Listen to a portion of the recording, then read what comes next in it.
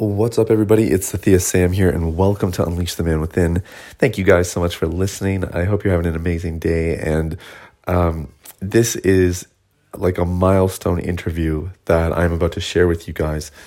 And mark my words, you heard it here first. The concepts that we discussed today, sexual fluidity, heterofluidity, these are going to become mainstream terms in probably 5 to 10 years in Christian circles. You don't have to look too far to see that the topics of gender and orientation and attraction are becoming more and more common, not just in mainstream media, but really in Christian circles as well. And it's interesting, probably about a third of our client base experiences same-sex attraction, and there's just complexities of a situation like that. And maybe we've made it more complex than it needs to be. That's not always the case, but I think because we've been so quiet and shut down about all things sexual, especially the, far to reach subjects like same-sex attraction and orientation and whatever, it's just caused a lot of problems and a lot of confusion. And so this interview today, or this three-way conversation between Drew, Shane, and myself, is really, we're sharing some of our own experiences as heterosexual men experiencing same-sex attraction. We talk a little bit about what it looks like to kind of, have a biblical lens and also a clinical lens, dealing with, not dealing with it, but making sense of these experiences and what you and I can do if we're trying to just, handle our attractions and all that in a godly way. Because I think where sometimes things have gone too far is we've just made really strong conclusions about our identity, about our orientation based on more innocent moments of attraction. And so anyway, it's a wide-reaching interview. We talk about a lot of different things, lots of research behind this as well. So even though we're sharing stories, we're providing a little bit of a foundation. Granted, this is not the most researched subject in the world, but we did our best, and obviously a little bit of biblical foundation as well. It's pretty much impossible to do this conversation well without including that. So it's well-rounded. It's not going to be, this is not an episode where we tell you how to think about something. This is where we give you some ideas, some thoughts, some experiences. And what we hope it'll do is at least open your eyes and maybe give you a different lens to look at some of this stuff through. And I think for some of you, it's going to be super validating. So very excited to share it with you. I just encourage you, keep an open mind, keep an open heart. Without further ado, here we go. So here's the $1 million question. How are men like us who work hard, have good motives, and a God-given purpose supposed to fulfill the calling on our lives and the dreams in our hearts, all while establishing sexual integrity, thriving relationships, and a meaningful connection with God? That is the question, and this podcast will give you the answers. My name is Sathia Sam. Welcome to Unleash the Man Within.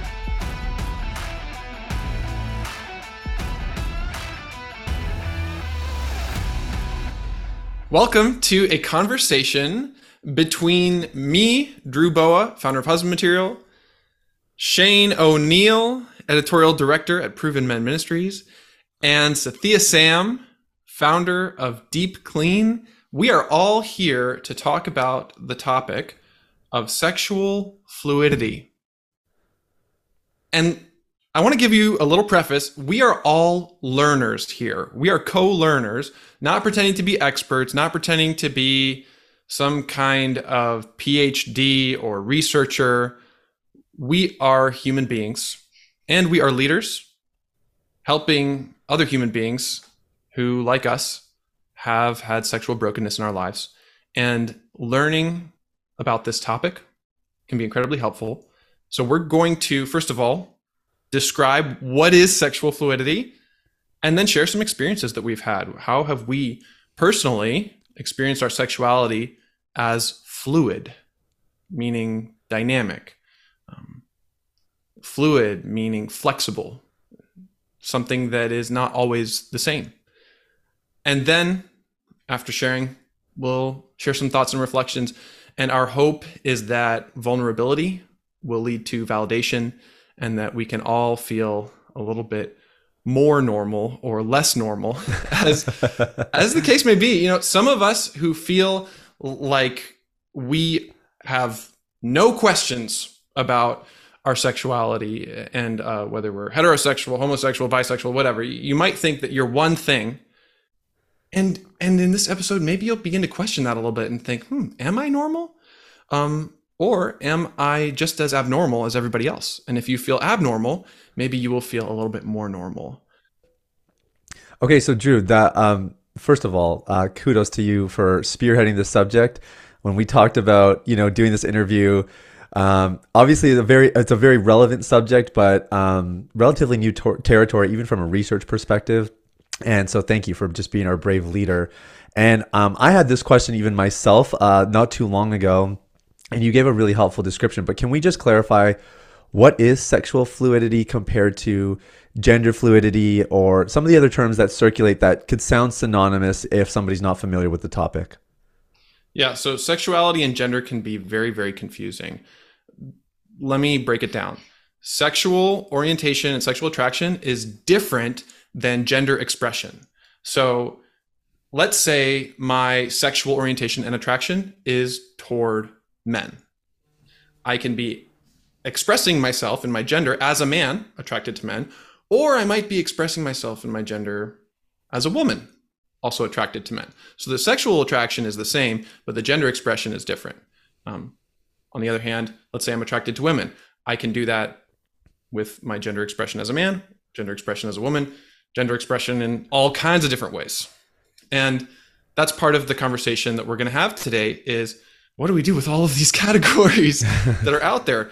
LGBTQ2IA plus, all of these categories assume that sexual orientation is a category. It is a category. It's fixed, it's rigid, it's something maybe that has been traditionally seen as something that we don't question, something that is just there as part of who I am. Yeah. Research by Lisa Diamond, who is in Utah, about sexual fluidity in males and females, has challenged this. And so I'm going to read her definition of sexual fluidity from her article, which we can have a link to in the show notes, that was published in 2016. Lisa Diamond says, sexual fluidity has been defined as a capacity for situation-dependent flexibility and sexual responsiveness, which allows individuals to experience changes in same-sex or other sex desire across both short-term and long-term periods. The existence of sexual fluidity does not imply that everyone is bisexual or that sexual orientation does not exist. Rather, it indicates that sexual orientation does not rigidly predict each and every desire an individual will experience over the lifespan. Some gay men and lesbians experience periodic other sex attractions, just as some heterosexuals experience periodic same-sex attraction. I want to simplify that for everyone. Basically, our sexuality does not have to be one thing. And oftentimes it changes over our lifespan. It can wiggle around. It can go back and forth. And that is totally normal. In fact, it's much, much, much more common than you might think for someone who is predominantly attracted to one type of person to occasionally be attracted to another type of person, or maybe to something that's not a person. That is called sexual fluidity. And Lisa Diamond has also coined this other term, which I think is very interesting, heteroflexible, meaning that someone is predominantly attracted to the opposite sex and yet not exclusively. And that's different from bisexual. Bisexual is an identity or an orientation which is saying I'm predominantly attracted to both men and women. Heteroflexible is more like, well, I'm predominantly attracted to one, but there's some wiggle room. There's some fluidity here.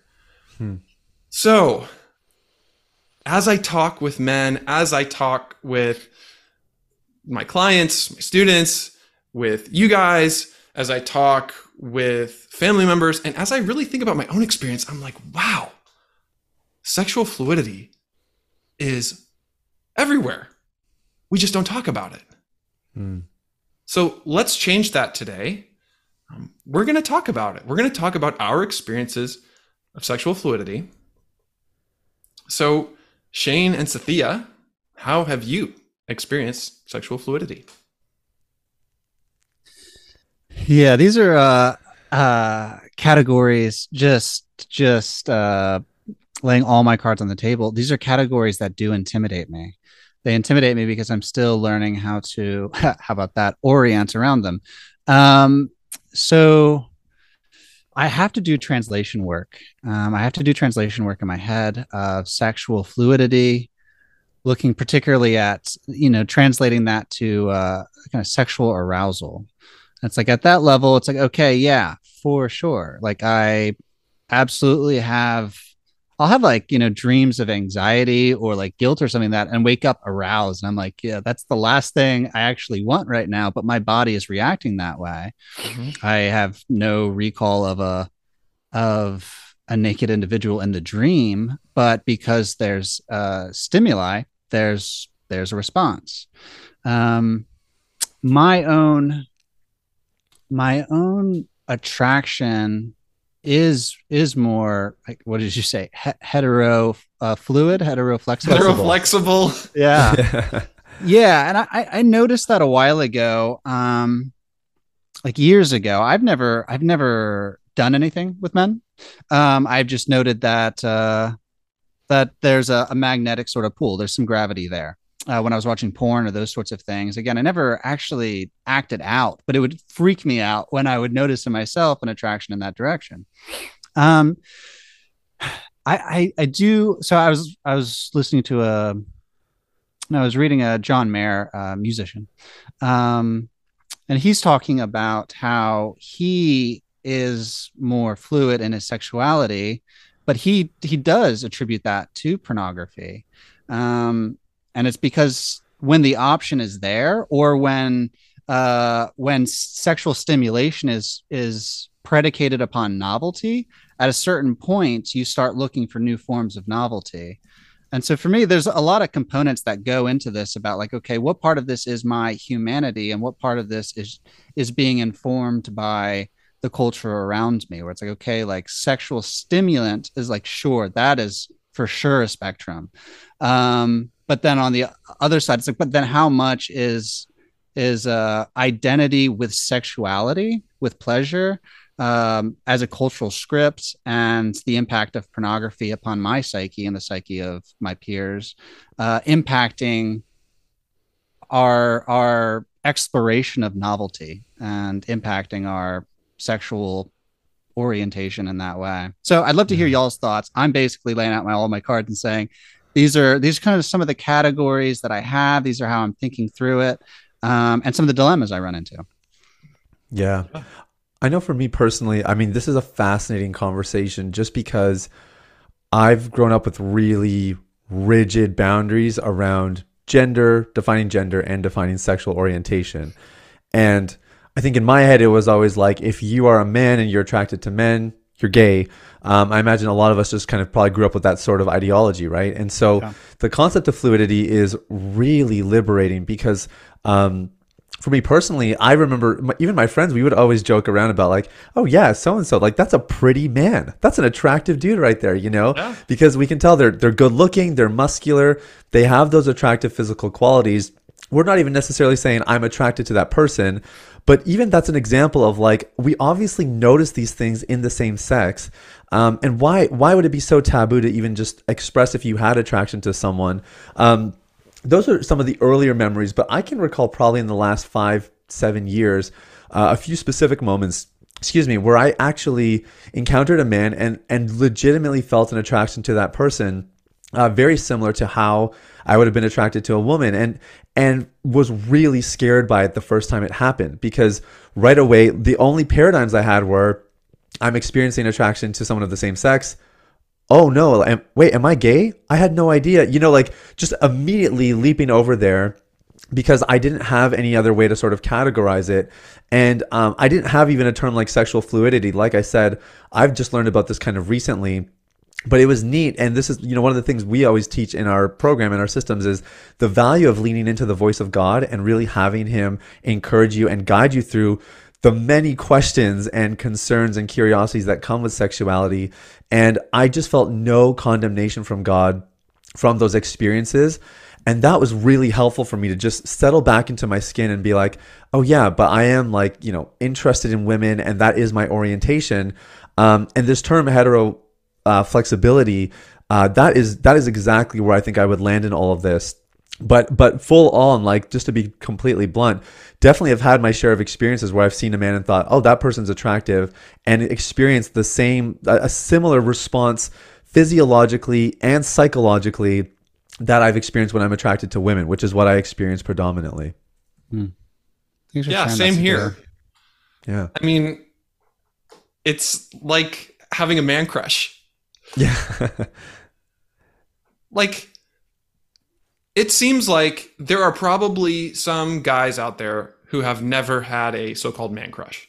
Never had thoughts about another guy that were appreciative, maybe thoughts about another guy that were kind of nervous or like admiring that person, maybe even having a sexual thought or two. Maybe there are some guys out there who have never had that, but I think the vast majority of us have at least had some kind of flexibility in what we're attracted to. And I also really like what Shane said about how arousal primarily depends on stimulation. Yeah. More than any kind of inherent traits within ourselves. And so if there's something stimulating, it's going to be arousing. Let me get a little graphic, if that's okay. Trigger warning here. I'm going to talk about genitals and the penis. So if someone is touching your penis, doesn't matter if it's a man, if it's a woman, if it's a dog licking your penis, like, that is going to stimulate. That is going to result in some kind of arousal, no matter who you are. And so it makes perfect sense that sexuality wouldn't be like a brick wall that can be impermeable to those kinds of experiences. But no, it can be changed. Yeah. It can be fluid, like liquid. I mean, that's the kind of the image. Is like it's not just a solid block of ice. It's a little bit more liquid and fluid. And that's not to say that changing our sexuality should be the goal, or that it's ever appropriate to say, I'm going to go out there and change my sexual attractions because I don't like them. I mean, that can actually be quite harmful. And I would never support that kind of a goal in ministry, in counseling and coaching. That's not what we do here. What we do is we want to understand our sexuality better so we can learn to bless it instead of curse it, and manage it in a way that's healthy and life-giving. And so part of that means talking about it. So it looks like, Cynthia, it looked like you wanted to say something. Yeah, I was just gonna mention something. So and this came up in some of the research notes, but one thing that my clients will experience often is watching same-sex porn, watching gay porn, even though they're married and really they're attracted to women. And I just wanted to add this in because, Drew, I think what you just hit on at the end is so important. Like, our attraction is really telling us stories about ourselves. It's giving us clues of what's going on within us. And, one of the experiences I had where I felt attraction to another man, I talked to my wife about, because I was married. I think that was maybe the only experience I've had when we've been married. And when I was reflecting on it, I was realizing actually that I don't even know if it was necessarily attraction, but he was very secure in an area where I was very insecure. And the experience was actually exploiting more of my insecurity than it was anything else. And it was really useful, actually.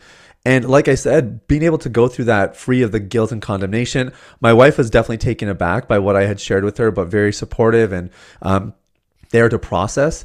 But it was actually very useful insights into some things that were going on within my own heart.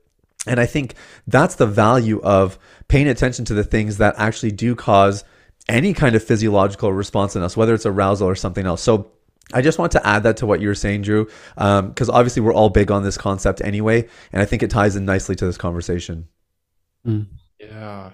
Yeah. So we want to pay attention to the arousal so that we can understand our story, so that we can pursue greater healing in whatever's unresolved.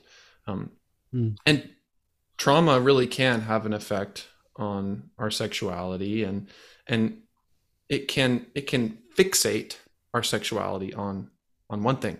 So let me talk about my experiences a little bit, because my sexual attraction, starting from around the time when I was hitting puberty, really fixated on a sexual fetish. Sexual fetish for braces and orthodontics, especially in teenage girls. I was a teenager at the time, and it really fixated there. And I think the trauma caused my sexuality to become very rigidly attached to images and individuals that fit my narrow window. And so in that case, it was really a huge burden to me to feel like, oh my goodness, this is the only thing that really turns me on. Especially when I got married, even though I had not sexually acted out for over a year by the time I got married, I wasn't able to respond to my wife. I wasn't able to have intercourse with her for the first 7 months. And a lot of that is because I was conditioned by masturbating to these images and thoughts for years and years. And I needed to unlearn that. My body needed to unlearn that. And my sexuality did become more fluid, more flexible, and eventually learned how to enjoy another person's touch, not just my own touch, in areas of the body where I was previously totally closed off. Along the way, and even now, sometimes I experience sexual attraction that's sometimes just weird, and it's really crazy. Some examples might be in a counseling session one time. I was going through grief counseling. The counselor kind of looked like my mother, and one time she said something so powerful to me. I felt so accepted by her. I felt the urge to kiss her right in the middle of our counseling session.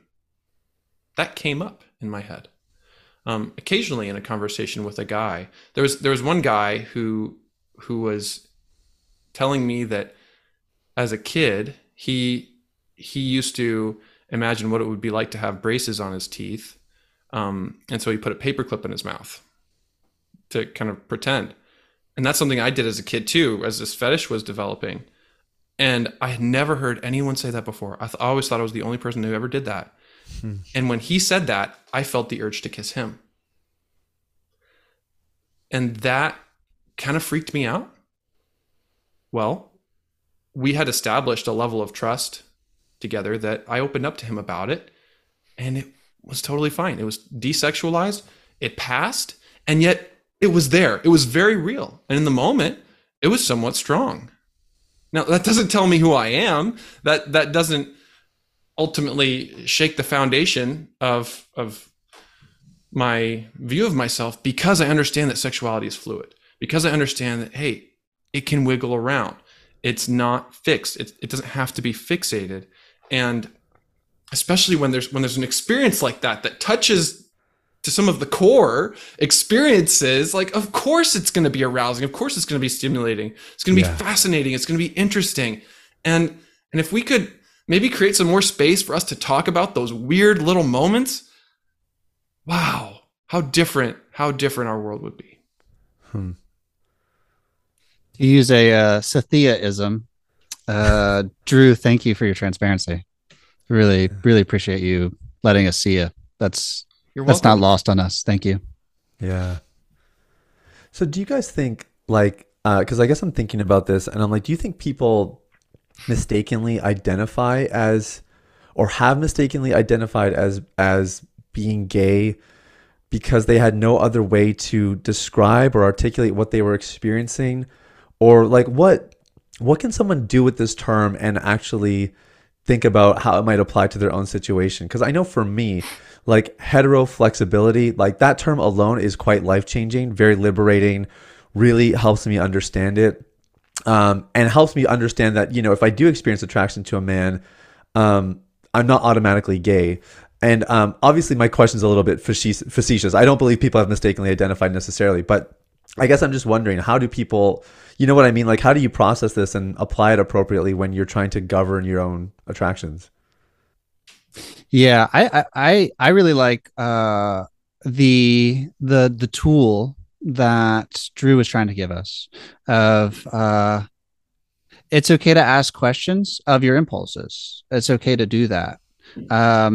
Hetero flexibility is helpful because I have used the language to describe myself as bisexual, and it's like, well, that's not entirely true.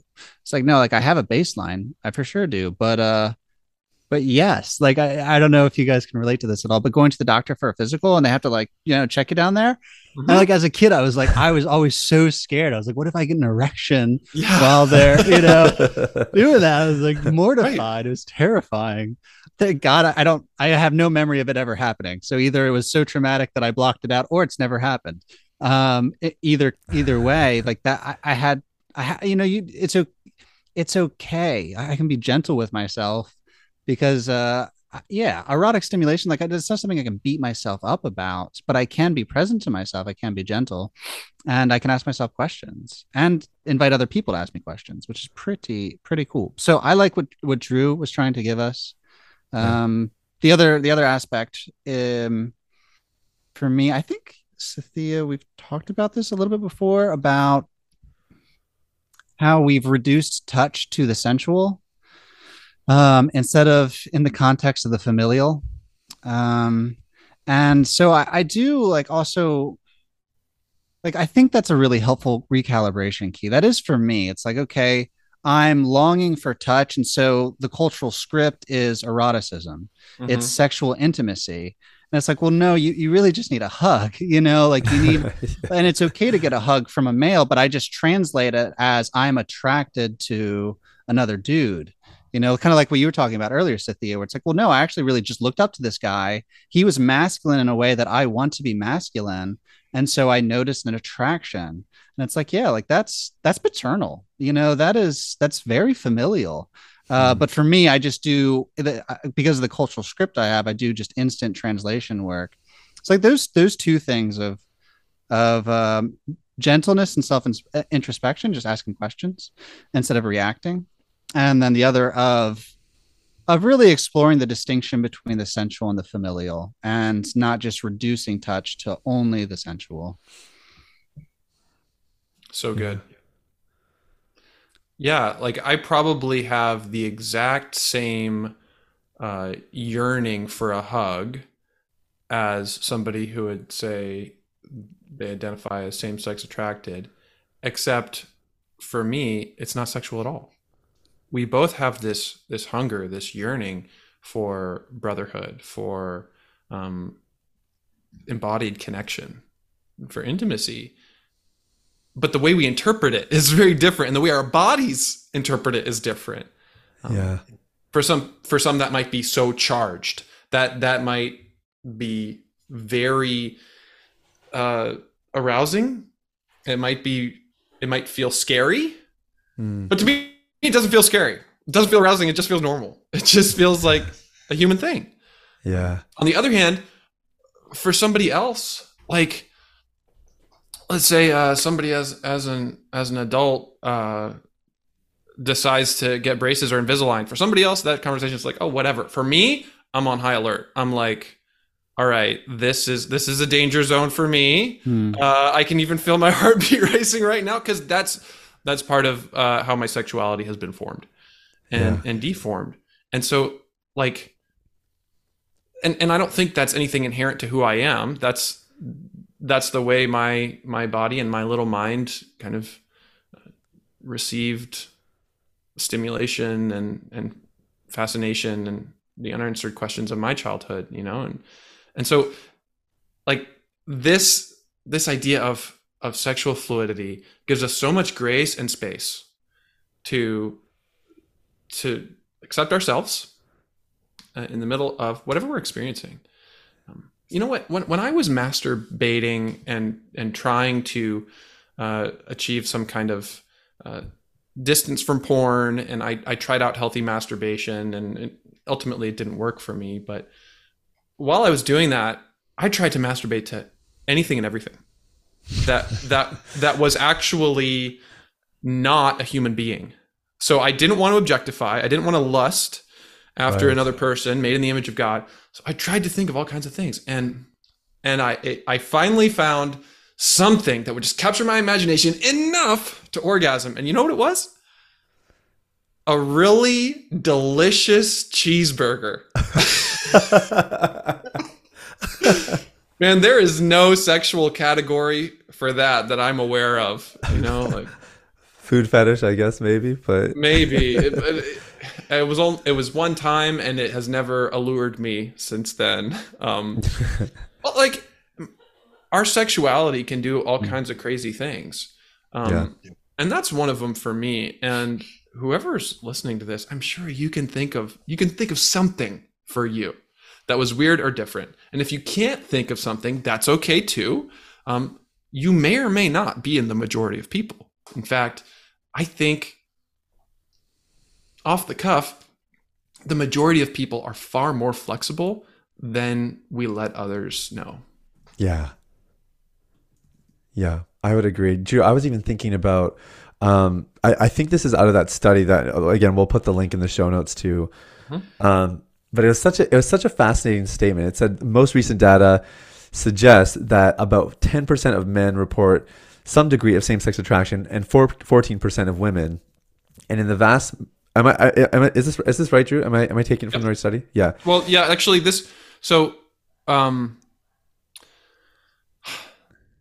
might have to backtrack there a little bit. Okay. I took that from a different interview, and I can get you the link for that too. Oh, got it. Okay. That was on the next page, and I'll send a link for that. Sorry, I started reading it and then realized I don't know if you had intended to read it, so that's I wasn't sure, but I just thought it tied in nicely. That's where I was going. It's okay. Let's edit this part out, and I will put in the link for that article. That was actually a podcast as well. It's called The New Science of Sexual Fluidity. Okay. And I'm gonna insert it right there. Boom. Sweet.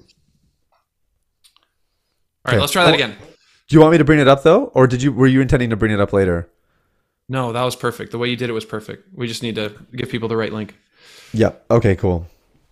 Gosh, I'm trying to remember how I segued into that. Well, you said, so I was talking about how I think the vast majority of people are more flexible than we let others know. Yeah. I would totally agree with that. Obviously, from my own experience and just having worked with so many men now who are working through sexual issues. And it reminded me of some of the other research that came up. This is from a different, I think it's a podcast interview you said, Drew, and we'll put the link to this in the show notes as well. But it said this, I'll just read it verbatim. The most recent data suggests that about 14% of women and about 10% of men report some degree of same-sex attraction. So those are relatively low numbers, I would say. But in both men and women, the vast majority of those individuals describe themselves as mostly, but not completely, heterosexual. So the largest group of individuals walking around with same-sex attractions are individuals who you would never know had same-sex attractions. They identify as heterosexual. They think they're mainly heterosexual, but they're also heteroflexible.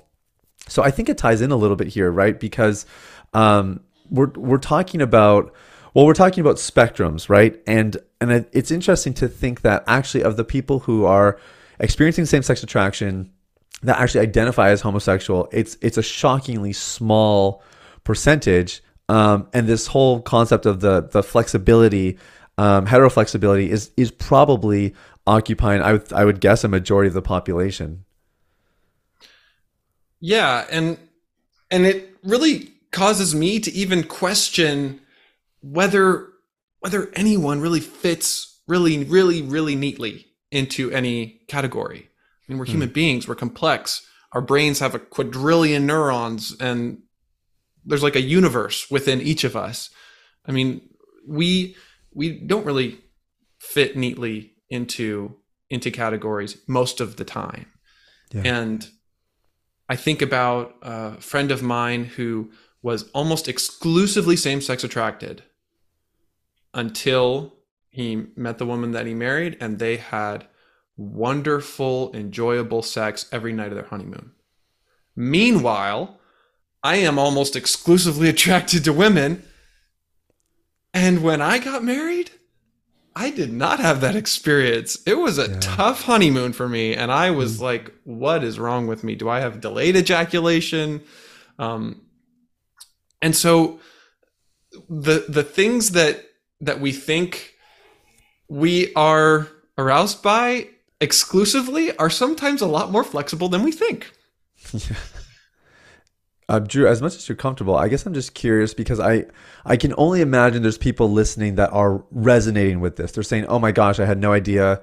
Thank God, like I'm not the weird one or whatever." And I think people might even hear, "Oh, you had the first 7 months you were married, you weren't able to to experience an erection and really get engaged physically, porn-induced erectile dysfunction." There's lots of different ways, but for you, this was clearly more in this concept of fluidity. How did you work through it? And I know you talked a little bit about touch and that kind of thing. As much as you're comfortable, though, I'm just thinking for other people who maybe are going through something similar. Is there anything practical you can offer them for how they take that next step? For somebody in marriage who wants to experience greater arousal in sex with your wife, there are all kinds of ways to allow your sexual pleasure to flourish, and to have a safe space to develop. One of the most important foundations for this is described in a book that I'm reading right now called The Good Guy's Guide to Great Sex by Sheila Ray Gregoire and Keith Gregoire.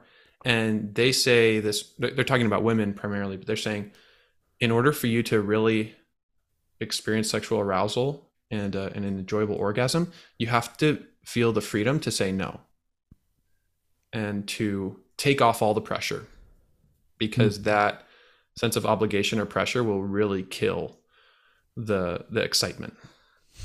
So you have to have the freedom to say no at any time. And there are lots of different ways to become more aroused to the person rather than to the pleasure per se. So, for example, learning non-sexual touch, learning to touch each other's hands in a way that's really enjoyable, making eye contact for a sustained period of time, being focused on maybe having a really good cuddle, knowing that there's not going to be an orgasm, and saying, we're not going to have an orgasm. People do that when they're dating all the time and they get so excited. And I think part of it is because there's no pressure. It's like, no, we're not gonna go there. And of course that builds this feeling of wanting to go there. So maybe it's a little bit of reverse psychology, but the point is, for me, it took time. It was messy. It was not simple. Over time, I grew to feel safe. I grew to really connect with my wife as a person, not as an object, and to be aroused by her, not by the fantasy playing in my head when I'm with her. Yeah, makes sense. So on the one hand, somebody saying, I want to get rid of these attractions that I don't want, that attitude itself is not something to feed, not something to grow. That kind of hostility is toxic. Somebody saying, I want to grow closer to this person I'm married to, or I want to be able to experience pleasure with this person. Now that is totally a goal worth pursuing. Hmm. You know, and because we can have we can be flexible.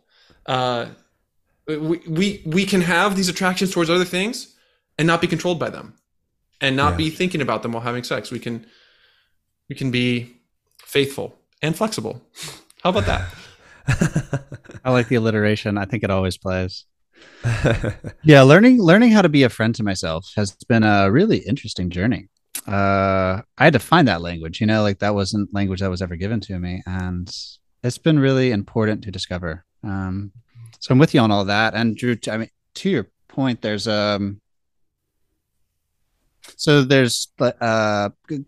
cuddle industry, right? There's a touch industry that's yeah, it's really big. It just started springing up a few years ago, and it's already really big because hookup culture has been how we express touch, right? It's only erotic, it's only sensual, and so we just funnel it through that. And so there's this cuddle industry, and people hire them, and there's really strict protocol against sexual involvement, and they just hire them to come and like hold them, or like to go for a walk and hold their hand, knowing nothing will ever come of it. They yeah, I mean, one of the businesses, their slogan is, "We're so sex obsessed that we're touch deprived," and that is heavy, heavy, heavy. I mean, I had several men in my wedding who are gay. Like I've never done anything sexual with them. They've never done anything sexual with me, but I trust our conversations. I trust their confession. And I've seen this in my own life. Like I don't go to porn just because I'm horny. That's like 5% of the time. I go when I'm lonely, when I'm bored, when I'm scared, when I'm depressed, whatever. And them willing to be honest with me about that, and with me being like, yeah, I can offer you masculine affection, and we can work so that it's not erotic, like being willing to be a safe friend who's of the same gender as them. And so yeah, there are a lot of components to this, but I do think it's less of, sexual stimulation is a real thing, but so is loneliness, and I just, that needs to be a part of the variables that we're looking at to try and make sense of things. So it's been important in my life, and it's been important at least in my relationships with friends who have same-sex attraction. And there's a whole industry growing up around us behind it. It's not just an observation Shane is making. Yeah. Wow. I never heard that before. That's pretty fascinating. Yeah. It is interesting. Yeah. Yeah. I remember the first time, it was about 7 years ago, when a friend, he has same-sex attraction, and he was trying to explain to me why he's attracted to men. And he said, I didn't know my dad. He said, I see other men who are strong, who have charisma, who are articulate, who have good careers, whatever. And I want them, sorry, this is graphic, but it's real. I want them to rub off on me, right? I want them to be inside me. I want what they have, right? I need that to shape my masculinity. And I was just blown away by the candor of it. Just the candor of it. It gave a whole new expression to Jesus saying, I will come and live inside you. I will dwell inside you, right? Until Christ is formed in you. It's like, wow, we are image bearers, and the gospel allows us to see God, and he can rub off on us, right? He makes his home inside of us. I will be in you. So it's union language. It's strong, but it's it's a really beautiful way of communicating intimacy and humanity at the same time. And I would have been able to see the gospel that way, if my friend wasn't willing to be honest about how his longings are to shape his own masculinity, his own humanity. So thoughts welcome, but that was huge for me, and that's something I've been just going deeper and deeper into over the last few years. That's cool. Well, I kind of had a question I've been wanting to ask you, Shane, which is, and you've sort of segued into it, which is, I guess, what's the theological basis of fluidity? Because I think a lot of our binary paradigms around this whole conversation stem from our interpretation of scripture and some of the tendencies that we've had, at least in previous decades and centuries, to gravitate towards black and white thinking. You know, you're gay or you're straight, male or female. Obviously, the gender part is a different side of the equation that we're not going into today. But I guess I'm just curious, what is there a theological basis for this concept of fluidity, and how does that kind of wrap into some of the precepts of the Bible? And I'm asking Shane directly, but obviously, Drew, I'm sure you have some thoughts too. I'm just curious. Yeah, it's a good question. It's an important question because the Bible is a love story, right? It begins with union and then it ends with a wedding. So it's important to read it that way. And I mean, the Old Testament is God relentlessly pursuing his bride, his people, and this constant rejection, this constant leaving, and then sending his son, sending his son and saying, I've sent my prophets, I've sent my kings, they're all rejected. I will send my son, right? I will go to them. And he does. And it's a cool love story about being wooed and pursued. And yeah, it is important to wrestle with that. And I know people have said humanity precedes sexuality, and I just don't know how to actually read Genesis 1 that way, where sexuality and humanity, and he made them male and female, like literally our sexed gendered identity is a part of our anthropology, what it means to be human. And I think there's a lot of space in God's kingdom to explore scripts.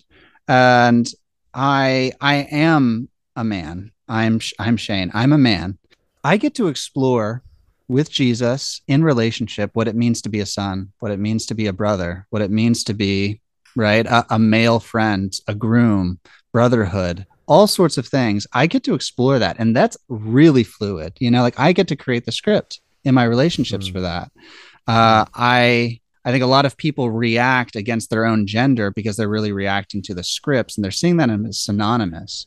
Like my masculinity doesn't play out that way, so F masculinity, right? And they just throw it all away. And it's like I think there's a lot of space to be like, okay, there's continuity, and then I get to explore in a lot of really remarkable spectromatic ways, right? What that looks like and how that plays out. So that's the immediate answer off the top of my head, Sathya. Yeah. That like there is a baseline, but then Jesus invites us to use that baseline to explore his kingdom. Yeah. Yeah. I'm not advocating for like promiscuity or anything like that, but I think you guys hear me properly. Oh yeah. Yeah. Yeah, I wasn't coming out that way, I don't think. Cool. Well, Shane, while you were talking about that love story in the Bible, reminded me that we as men are the bride of Christ. That's kind of weird. Heck yeah, brother. But maybe if we can break free from some of the rigid, categorical ways of trying to define ourselves, we can accept that in a significant way. We are the bride, and he is the groom. And yet in another way, like God is beyond male or female, and yet male and female are created in his image. And so like there is a lot of sexual metaphor in the way that he relates to us, in that metaphor of union, him being in us being in him. Our sexuality is, I think it's meant to be a symbol of the reality that is being united to God. And so maybe there's a lot of freedom in realizing that that's kind of beyond any description or category that we can assign. Yeah. it's been really helpful for me just to hear more of your individual stories and to share some of mine and realize that, hey, we are all sexually good. We are all sexually broken. And there is a measure of fluidity in each of us that we can accept, and also we can express in God honoring ways. So, Thanks for facilitating this conversation, Drew. It's been good to be with you guys and to process this with you guys. Yeah, likewise, gents. And thanks, Drew. Appreciate it. You're welcome. Thanks, everyone. See you later. All right. Later, man. Peace. Well, there you have it, guys. I'm sure you've never heard an interview quite like that or an episode quite like that. That was really, really insightful. And I hope not too awkward or uncomfortable. I know these are really like taboo subjects, but I think we have to do our part to just talk about these things and really try to set an example. If we're going to change the culture, then the three of us just figured we'll take it upon our shoulders to at least have some of these conversations and see what we can do. So a couple things. If you maybe identify with some of the stuff we're talking about, maybe you're like, Sathya, I'm definitely like, hetero fluid, so to speak. Like I know that I'm heterosexual, but I've had some of these moments, and maybe you're just looking to get some more clarity on how to make sense of it. I highly recommend that you check out some more of our episodes. We're going to put some links in the show notes where we've talked about same-sex attraction, that kind of thing. Maybe it's a little bit more than that. Maybe you're kind of working through sexual orientation and your sense of self and how it integrates with the attractions you've experienced. I want to encourage you. We'll put some more resources here, what we can find. But what I want to encourage you to do more than that is really lean into God. Because I think what happens is when, let's say the church has done a poor job talking about this and you don't feel like you've been able to get answers there, we tend to kind of just, we throw it all out. We're like, well, the church can't help me, so God can't help me. And one of the things I've really learned in my experiences is even though the church has not handled things perfectly, God has always been there. And I would have really lost out on a lot of development and recovery if I would have thrown God out as well. But because I was able to say, okay, yep, the church has, kind of failed me here, or they didn't really handle this part well, or they've caused some pain and some wounding, I was able to just parse those things and say, but God, you are still faithful. You're still there for me and everything else. And, we still come with questions and maybe you have some doubts. That's totally okay as well. But bring God into this conversation. Let him speak to you, lean into it. And I think that's probably where you're going to find the most healing and the most breakthrough, in addition to maybe some of the resources we can provide. So like I said, this is not a super well-researched subject. We don't have piles of things that, at least for me, that I feel really confident sharing with you. But we'll do our best, and we'll put some links in the show notes. But in the meantime, guys, just remember, this is more informative so that you can at least get some thoughts going, have some conversations, do what you need to do. And lastly, if you really are looking for more serious help getting porn and sexual misbehavior out of your life, there's a link in the show notes as well for some ways that you can start to get some help. We would love to be a part of your recovery journey. So that's everything for now, guys. We love you, and we'll talk to you soon. Bye-bye. Hey, everybody. It's Sathya again. Thanks for listening to Unleash the Man Within. I wanted to take a quick moment to let you know about a free ebook that I wrote for you called The Ultimate Guide to Porn Recovery. It provides a basic framework for the recovery process and a few of my top tips completely free of charge. You can get it now at www.ultimaterecoveryguide.com. That's www.ultimaterecoveryguide.com. Now, if you've been impacted by the podcast and you want to show some support in less than 60 seconds, there are 3 ways you can do that. First, you can leave a rating or review on your podcast platform. This lets people like you know that the content here is valuable. Secondly, you can share this episode with someone in your life that might benefit from the content. If you're passionate about helping other people experience freedom and success in their lives, this is one of the easiest ways to do that. And lastly, you can subscribe. I personally only listen to the podcast that I subscribe to. If you're seeking daily encouragement, guidance, and insight in your recovery journey, I highly recommend subscribing to Unleash the Man Within. Thanks for listening. I look forward to connecting with you very, very soon. The information, opinions, and recommendations presented in this podcast by Sathya Sam and his guests are for general information only and should not be considered medical, clinical, or any other form of professional advice. Any reliance on the information provided is done at your own risk.